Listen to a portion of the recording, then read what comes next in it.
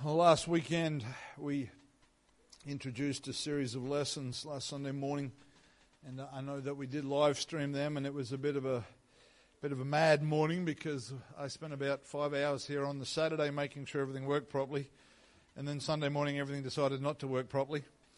And at about 5 minutes to 10, we threw an iPhone on a tripod and we live streamed from an iPhone. Unfortunately, that worked okay. But one of the things about streaming is you're never really sure who's on the other end. And I know it would have been nice and warm for most of you to being in your homes.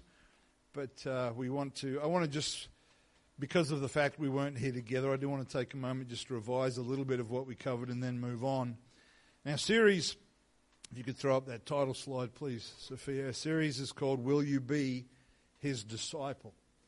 And we took this question from the story in the Gospel of John chapter 9 where Jesus healed the blind man. And the religious leaders tried to challenge the miracle, tried to challenge what had happened, tried to find a way to discredit Jesus and to tear down his reputation and disqualify the claims about who he was that he made. And the blind man that was healed was retelling the account of the miracle. You know, it's good to testify about what God has done for you. If the Lord's done a miracle for you, you need to share that testimony. But this man who had been blind was getting a bit frustrated because these Pharisees weren't interested in hearing his testimony so that they might glorify God.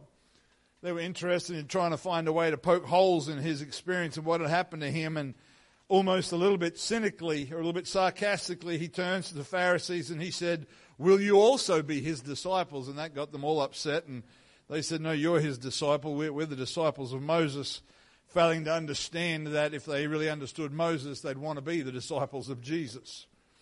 We took some time last week to underline that our conversion experience, or being a convert, is very, very important. That the process of going from not believing in God or not being sure if we believed in God to believing in God with our hearts is the first step towards being saved.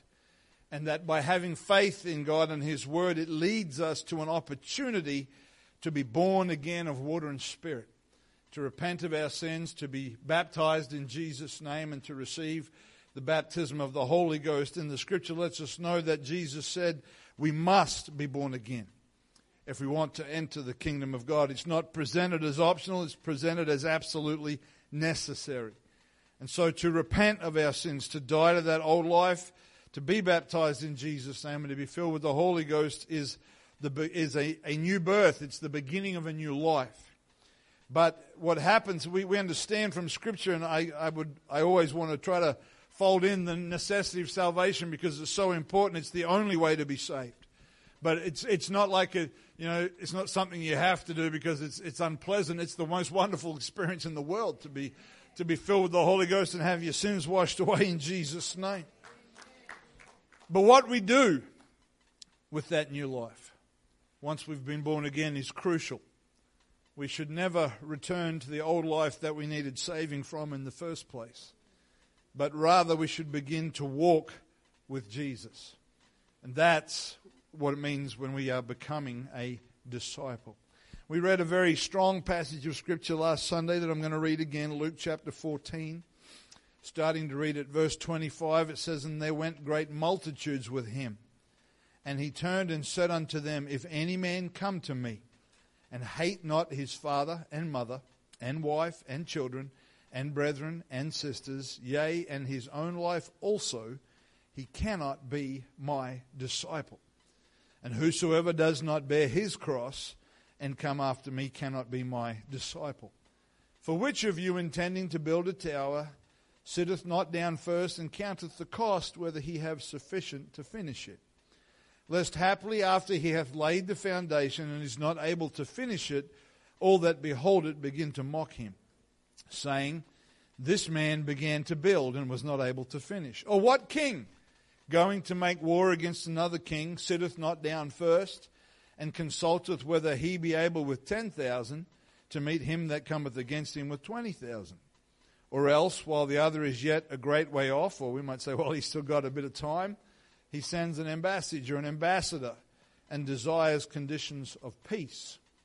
So likewise, whosoever he be of you that forsaketh not all that he has, he cannot be my disciple. It's a powerful passage of Scripture. It's a strong, confronting passage of Scripture to people that are simply interested in being blessed by God and God taking care of their problems. It's an offensive passage of Scripture because it speaks to us of a cost, speaks to us of a price and of a willingness to go down a certain path. And Jesus made in those statements, he said that these are some of the things that will either include us or exclude us from being his disciples. He said our commitment to follow him must be greater than our love for family and friends and even for ourselves. And he uses the word hate. The word is translated as hate, and we understand that to be in a comparative sense, that our commitment to Jesus, our love for Jesus, our desire to please Jesus is so much stronger than our love for our family and our friends and even for our own dreams and our own will and our own desires, that we must be committed to him to that level. He is not teaching us. If we took that passage in isolation, then we could say the Scripture teaches me to hate everybody and just love Jesus. But the problem with that idea is it doesn't go with the rest of Scripture. When you want to understand Scripture, you've got to be able to put it together and all the pieces have to make sense. Because the Lord also said, the first commandment is what? We love the Lord. There's one Lord. We love him with everything we've got. And the second is we love our neighbor as ourselves. It talks to us about loving our families and honoring and reverencing our families. So we cannot understand that to mean that we're supposed to hate everybody, but rather such is our commitment designed to be to Jesus, that it transcends all other relationships. We must bear our cross. It doesn't say the cross, it says that we must bear our cross, his cross. Every man must bear his cross. There must be a willingness to sacrifice whatever is required of us, even if that means our lives. We must consider the cost, be willing to pay it. And Jesus described a discipleship that was basically an all or nothing arrangement in terms of our commitment to him. And from last week's lesson, we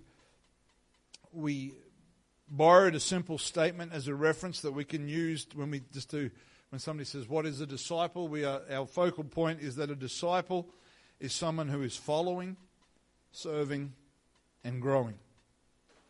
And when we read that passage in Luke 14, I'd encourage you to read that passage at home and spend some time thinking about what it says. These three areas are certainly covered in that passage, following, serving, and growing. And so with that as our platform, we want to look at some of these ideas in a little more detail. What does it mean to be a follower? What does it mean in a biblical sense to be a follower? In our present culture, in this day and age, people follow each other on social media platforms. If you're on any of the social media platforms, you'll understand that you get requests from other people asking if they can follow you. It's kind of like being asked for permission to stalk you on the internet. It's effectively what it is. They want to look at your photos and see what you're doing and see if they like what you had for lunch or what you've done with your clothes or whatever it might be that you're posting. I am on several social media platforms. I don't interact with them a whole lot. It's always interesting to me because there's one particular social media platform where I basically don't do anything, and I get people requesting to follow me. I'm like, you enjoyed that. There's not much to follow. There's nothing happening there, but if you want to follow me, you go right ahead. But we also speak about following in our culture. People follow different sporting teams. People follow different social or political commentators. People even follow philosophies. There's a lot of talk in the Western world about socialism and Marxism, and if you know anything about Marxism, its original format, I'm not sure how it compares today, but came from a man whose name was Karl Marx. And so people who follow the philosophies, the ideologies of Karl Marx are called Marxists. And even from a theological viewpoint, there are figures in broader church history, use that word loosely, church history, that these figures took a position or taught a particular perspective on a subject, and sometimes biblically sound, other times not so much. And people who held to those teachings were often referred to as followers of that person. A couple of very easy examples. There's some names you may or may not know. There was a man by the name of John Calvin, who lived many years ago in the broader church world, and people who hold to his teaching are sometimes referred to as Calvinists. There was another man by the name of Martin Luther, who was also a significant figure in a period of time known as the Reformation, and today there are still Lutheran churches. If you drive around and you see a Lutheran church, that's named after Martin Luther and the things that he taught. And both of these men lived centuries ago, so I'm not in a position to examine their motives, but unfortunately some of their teaching doesn't really line up with Scripture. So I'm neither a Calvinist or a Lutheran. And I think wearing a label is not necessarily the important thing. As a side note, when we think about various beliefs, it's worth knowing that often the most persuasive false doctrines are a very clever mix of truth, tradition, and fables. We need to know the Word of God. We need to know the Word of God. You need to know what you believe, why you believe, and what believing that means in your life. Because if you don't know the Scripture, things that are well packaged can be very persuasive. And you can end up believing something that is not true. We must know the Word of God. In the book of Acts, I think from memory it's around about chapter 12, in a city called Antioch, the believers there, it says they were first called Christians at Antioch. They were given a label. Why? Because they were followers or disciples of Jesus Christ. Now, whether or not that label was complimentary at that time or not is probably a point for discussion, but I'm sure that the early church wore that label with a badge of pride. To be called Christians, to be considered followers of Jesus Christ. What that meant 2,000 years ago is a little bit different to how that's unpacked in society today. But in Antioch in the first century, they were first called Christians. Amen. And when you get into the New Testament and get into word meanings, which you know I like to do a little bit of, there are quite a number of Greek words, Greek being the language the New Testament was first written in. There are quite a number of Greek words that are translated as follow or follower. But the one that is most often used when describing people that follow Jesus is actually a compound word made up from two different words. And the first word that makes up, and I'm not even going to try and pronounce it, it's not even my notes because my Greek is pretty ordinary. But the first word basically means to begin. To start, and sometimes it includes in that starting the idea of a union, a likeness, or a coming together, like to begin a relationship. We begin something. There's a union, there's a coming together. And the second word that makes up that compound word means a way. Not a way as in go away, but a way as in a road or a path or a direction. And so when we consider the word follow or follower with this understanding, a disciple is someone who follows Jesus, who has begun a relationship with him and is deliberately going his way. There is a coming together, there is a union, there is a relationship that begins. And when you look at the word know in the New Testament, it is often translated from a Greek word that speaks of intimacy or closeness in relationship. It's not like when somebody says, oh, do you know so-and-so? And you think, oh, yeah, I think I met them once, 10 years ago. It speaks about an ongoing closeness in relationship. Amen. And when Jesus called his original disciples, when he said to them to follow him, their response was both immediate and literal. Amen. In Matthew chapter 9 and verse 9, it says, as Jesus passed forth from thence, he saw a man named Matthew, he's also known as Levi, sitting at the receipt of custom. He was a tax collector, everybody's favorite guy. And he saith unto him, follow me. And he arose and followed him. Jesus said, follow me. And he got up and he followed him.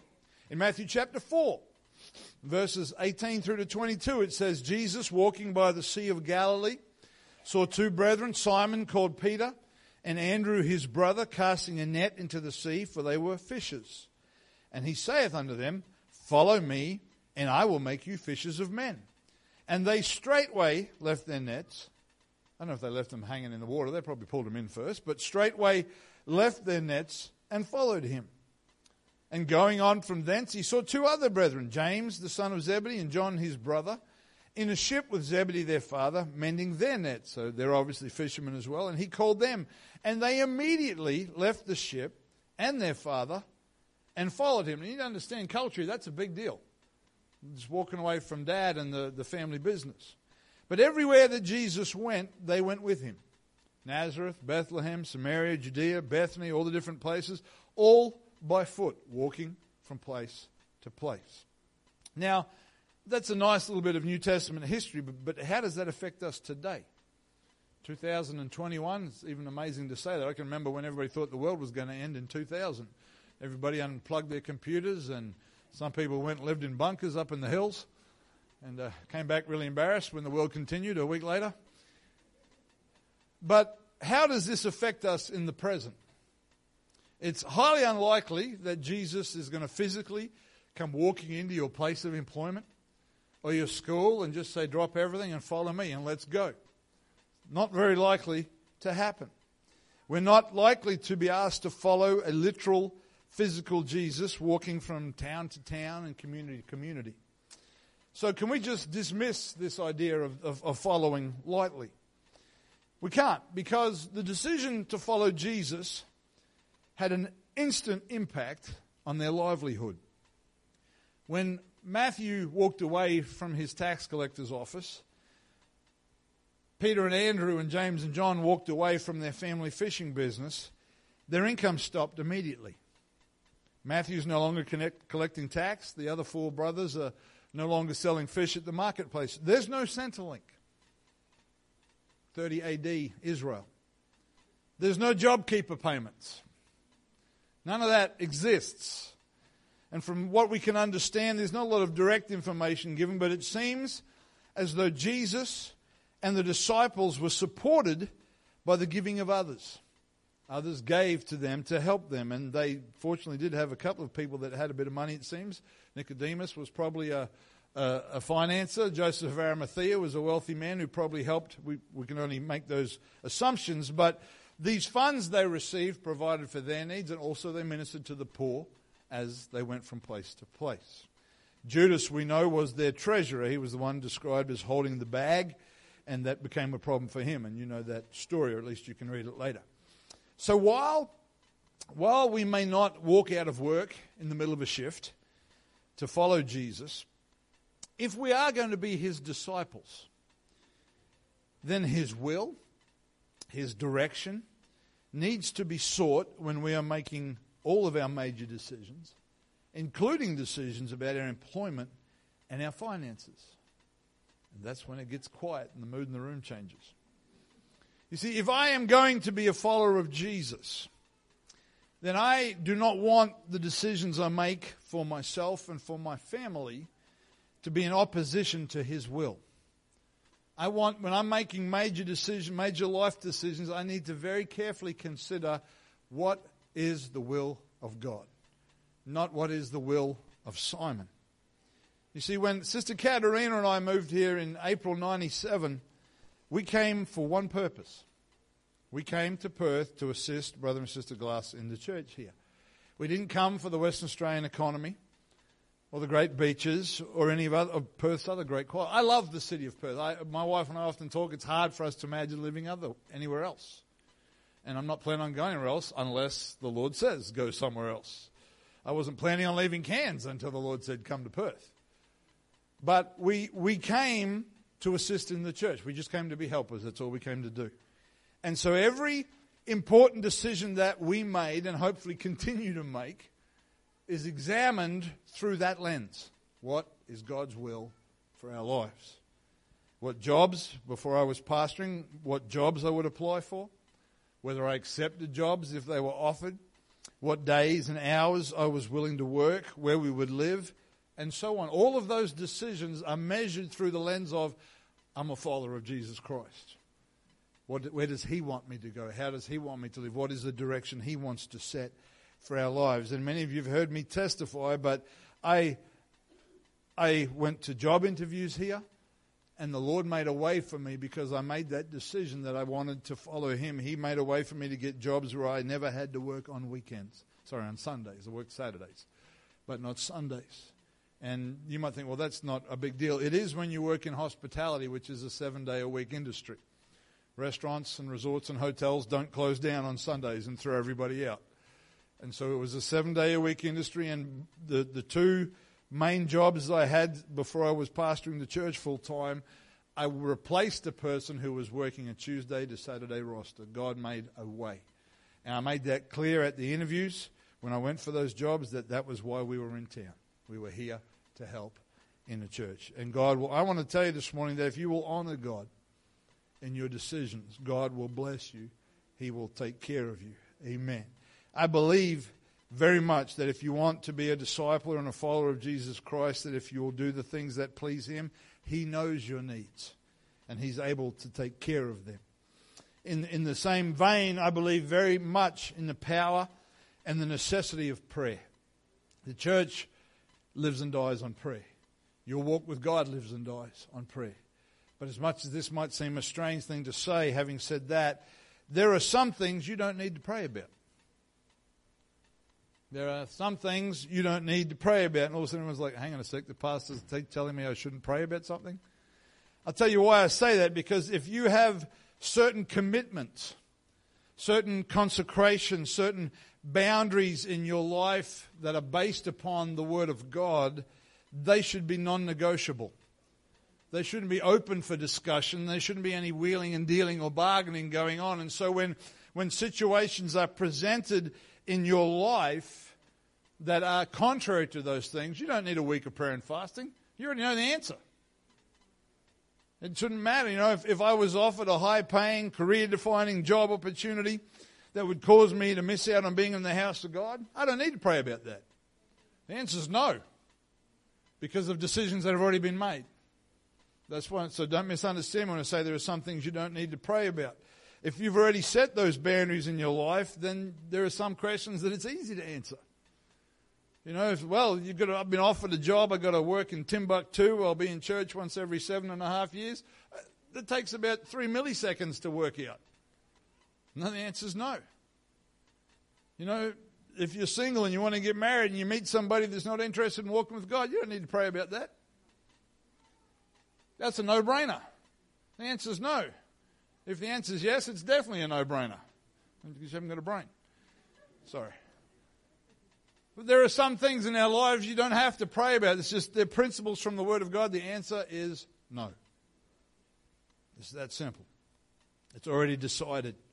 Too many believers, I'm not just saying here, I'm saying in Christianity as a whole, too many believers pray about things they already know the answer to, because they're trying to get God's fingerprints on a natural desire or preference. They'll often preface their decision with, I prayed about it and I feel like God said this. Well, okay. He must be having a bad day because he's gone against His Word. But if God said that to you, who might argue? John chapter 10 and verse 27, talking about following this morning. My sheep hear my voice, and I know them, and they follow me. There's 3 things in this verse. There's hearing. That's where it begins. Then there's knowing, which is relationship. Then there's following, or responding correctly to what has been heard. We hear, we know it's His voice, we respond and we follow. The idea of following Jesus, please don't misunderstand when I say this, but when you're first filled with the Holy Ghost, the idea of following Jesus is so exciting. It's the best idea that you've ever had in your life, and the power of that conversion experience, of feeling the Holy Ghost in you for the first time, it's like there's electricity in you.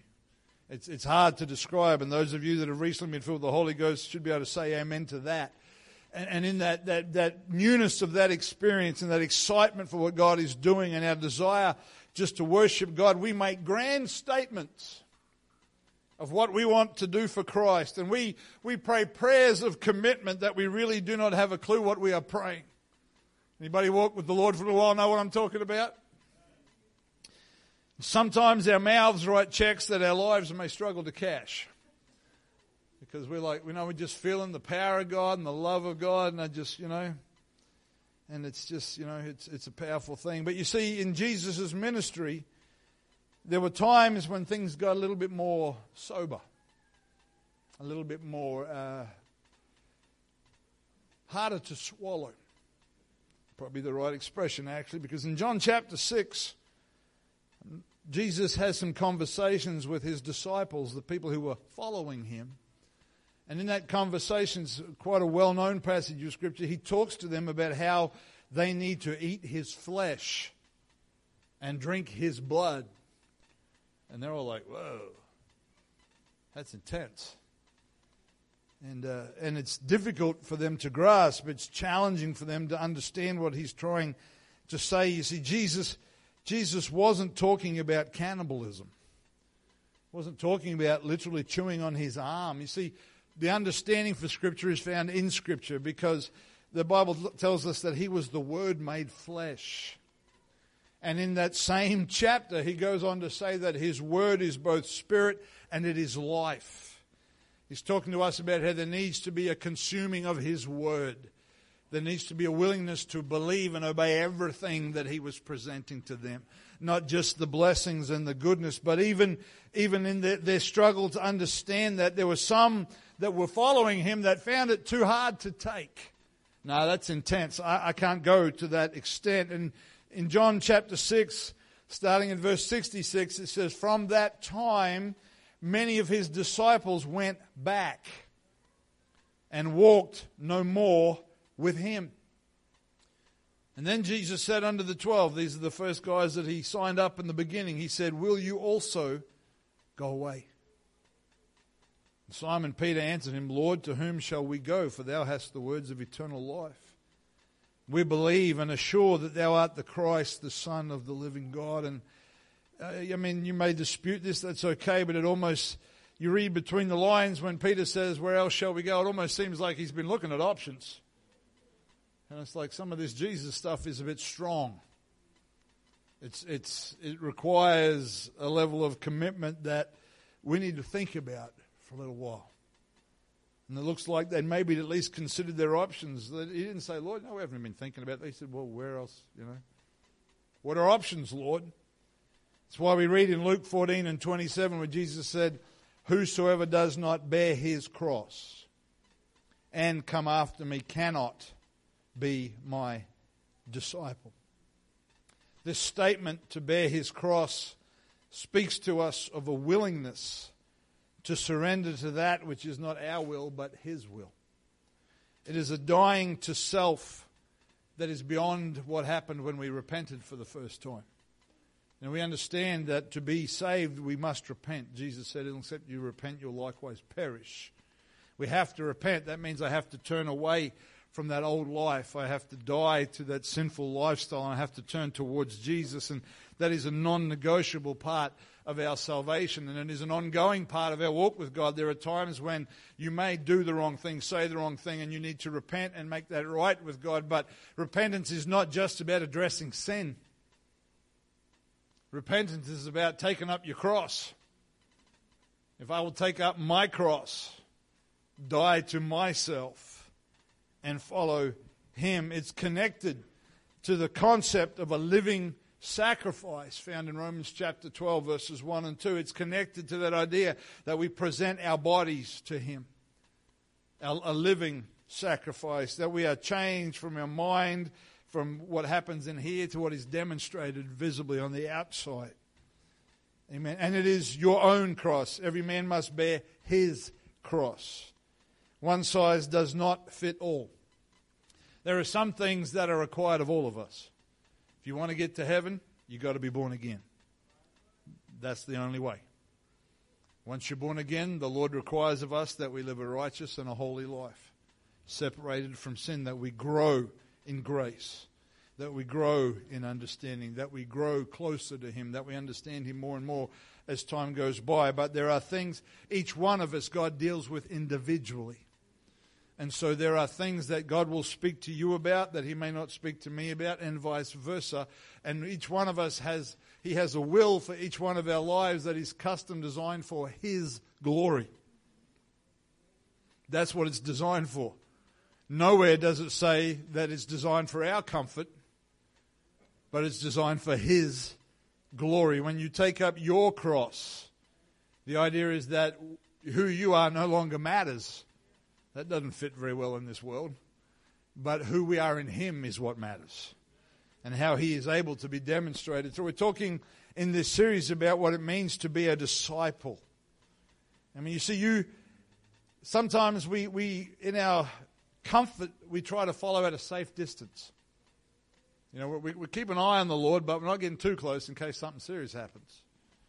We're keeping a safe distance where there's not a lot of commitment required, but the problem is the outcome will not be the same. We mentioned last week of how Elisha, the younger prophet, was basically a walking definition of a disciple to the older prophet Elijah. And if you read their story and you get to it, I think it's not in my notes, but I think it's 2 Kings chapter 2, somewhere around about there. They reach a point in time where it's time for Elijah's earthly ministry to be finished, where it's time for the Lord to take the older prophet. And it doesn't tell us how, but it seems that it was common knowledge that Elijah was going that day, that he was leaving. Nobody really knew all of how that was going to work, I don't believe. But Elijah turns to the younger man Elisha and he says, I'm going to go down to Bethel. He said, you can stay here, but I'm going down to Bethel. And Elisha said, no way, I'm coming with you. Where you go, I'm going. And he followed him. And they get to Bethel, and there's a group of people called the sons of the prophets. And they say to Elisha, hey, don't you know that your master's going to be taken away today? So somehow they knew. I don't know how that message was communicated, whether an SMS was sent out to all the sons of the prophets or what happened, but somehow they knew that Elijah was going to depart. And they said, hey, don't you know that your master's going to be taken from you today? And Elisha says, yeah, I know. Hold your peace, which is King James English for mind your business. And then the same thing happens when Elijah decides to go to Jericho. He says, I've got to go to Jericho. He said, but you can stay here. And Elisha says, as the Lord liveth and thy soul liveth, I will not leave thee. And when they get to Jericho, the same thing happens. There's more of these guys saying, hey, don't you know today's the day? And he's like, yeah, I know, mind your business. And the third time, Elijah says, I've got to go to Jordan. You can stay here. And it's like, Elisha's like, have you not got the message yet? As thy soul liveth, and as the Lord liveth, I will not leave thee. And so we read in that chapter, they come to the edge of the Jordan River, the two of them standing there, master and disciple, older prophet, younger prophet. The Bible tells us it's significant that there was about 50 of these sons of the prophets that stood afar off to watch what would happen. Put me in a comfortable folding chair with a cool drink, sitting back and to see what was going to take place.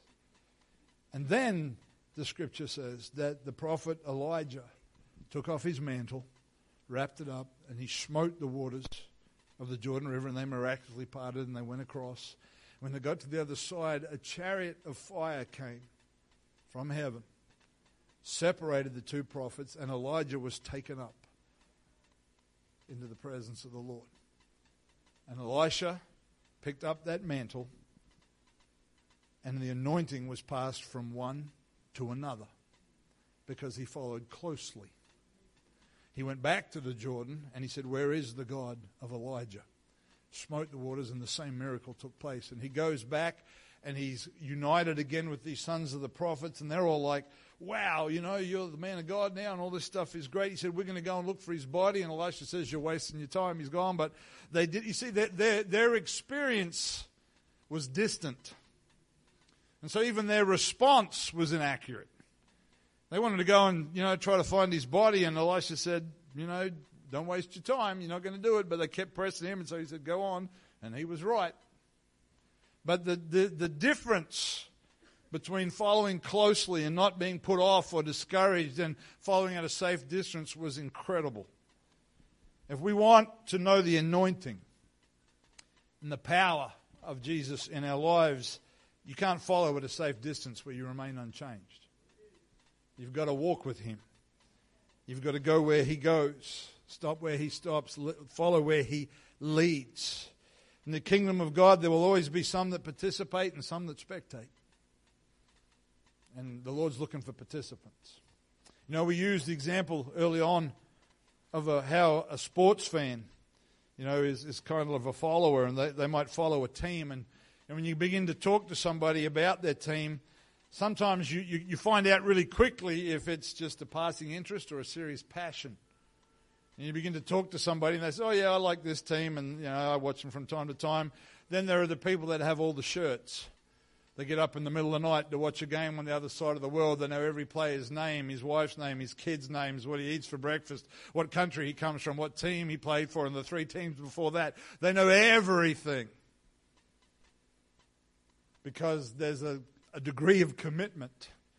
And what usually happens in that conversation is like, wow, this guy's a bit serious. Needs to get some friends and get out more or something. But you find out whether it's just a passing interest. And you find that out when you talk to people about the Lord as well, where their hearts are at. In Matthew chapter 4, and we read this, I think, already, but I want to read it again.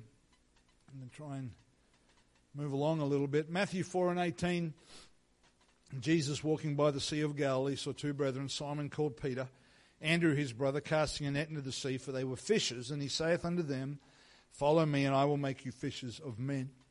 So this is right at the beginning of the ministry of Jesus. Right at the beginning. Peter and Andrew and the others all sign on for, they're not really sure what, but there's something about Jesus that causes them to respond to him. And in the chapters that follow, they get to see Jesus healing multitudes. They get to see him casting out demons and just healing. Sometimes when people brought every sick person and he healed them all. Incredible. They were there to witness in Matthew, I think it's chapters 5 and 6 and maybe into 7 a little bit, where Jesus taught the Sermon on the Mount. One of the most famous pieces of scripture in the world.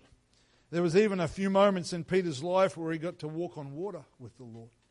We don't really know how long he was on the water, but even being on the water for 5 seconds would have been pretty amazing. But as time went by and they got closer to Calvary, a bit like what happened in John chapter 6, the conversation got more intense. Jesus spoke more about suffering. He spoke more about things like them being hated for his name's sake. He spoke about having to go away and them not being able to follow him. And Peter, like us often, made great statements of how even if the others ran away, he would follow Jesus to the death. Not me, Jesus. These other lukewarm sissies, don't count on them. But me, all the way. You can trust me, Jesus. And then when Jesus was arrested and taken to trial, Peter crumples under a few questions, noticeably following Jesus at a distance, just as a side thought. He crumples under a few questions, he denies the Lord, and he curses. Jesus is crucified, the disciples scatter, nobody knows what to do. We know the Lord, with the wonders of being able to look back, he rises from the dead, he appears to his disciples. This is all amazing, but what's happening now is all a bit uncertain. What's going to take place? And one of my favorite chapters in the New Testament is in John chapter 21, where we find some of the disciples back by the Sea of Galilee, not really sure what to do with themselves. So they do what people do. They've gone back to what they know. They're all just hanging around, and Peter says, all right, I've had enough, I'm going fishing.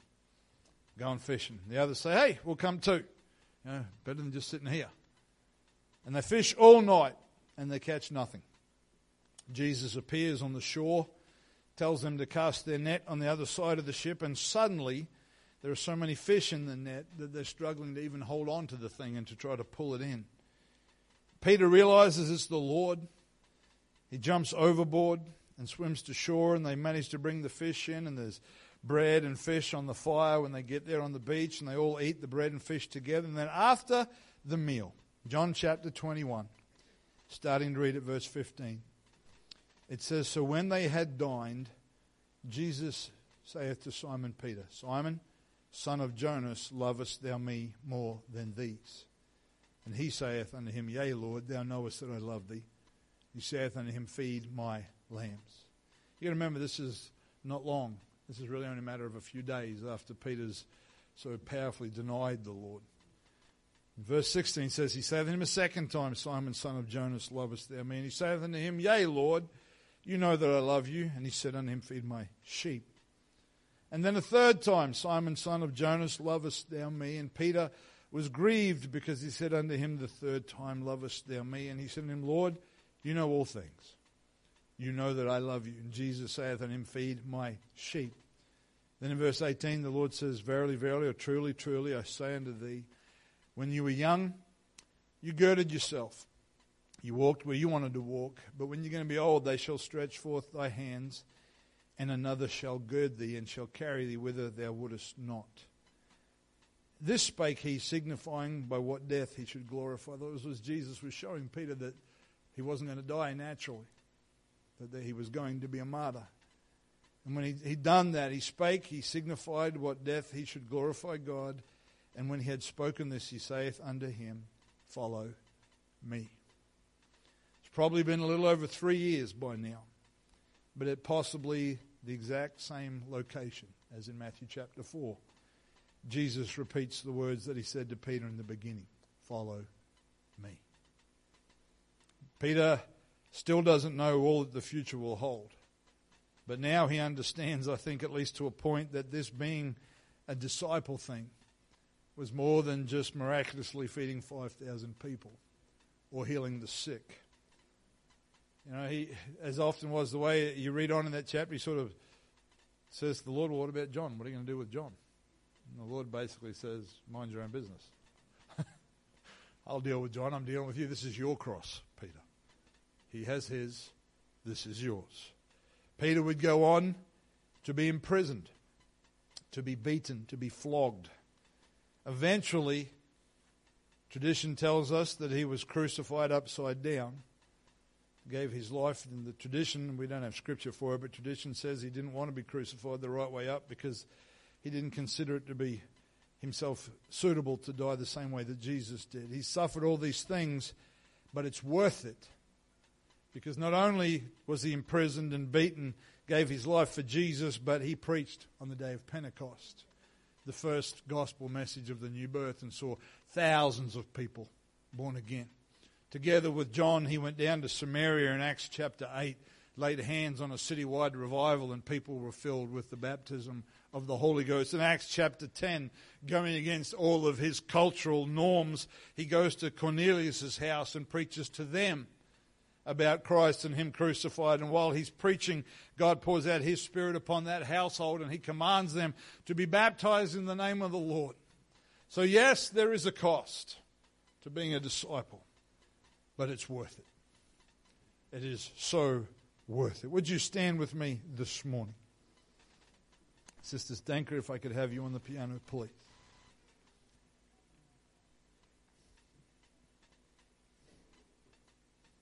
Conversion is wonderful. Never underestimate the value of your conversion experience.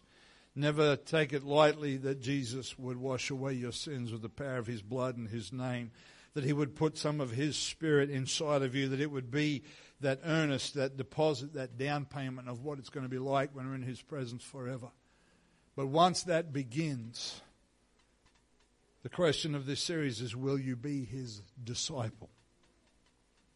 The devil does not want us to be his disciple, because when people follow him, when they take up their cross and they follow him, things happen. Lives are changed. You're able to make a difference. You're able to demonstrate the power of God in your own life and to the lives of others. And we'll get at the end of this series probably into what it means to disciple somebody else. But if you want to answer that question this morning, will I be his disciple? Am I just here for the loaves and fishes? Am I just here for the good stuff, the blessings, and the Lord blesses us more than we deserve. He's so good to us. I mean, in this country, we really don't have the right to use the word persecution.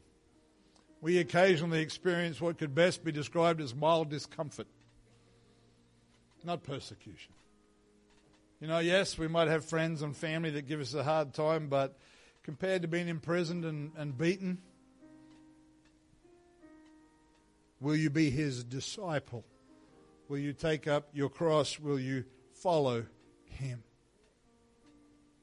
When somebody asks you about Jesus, are you that fan that can talk about his birth and his death and his resurrection and his saving power and the power of the name of Jesus and the blood of Jesus and healing and lives being made whole and families being put back together and how the Word of God says he's coming back? Or you just, I believe in Jesus. It's a great place to start, but will you be his disciple?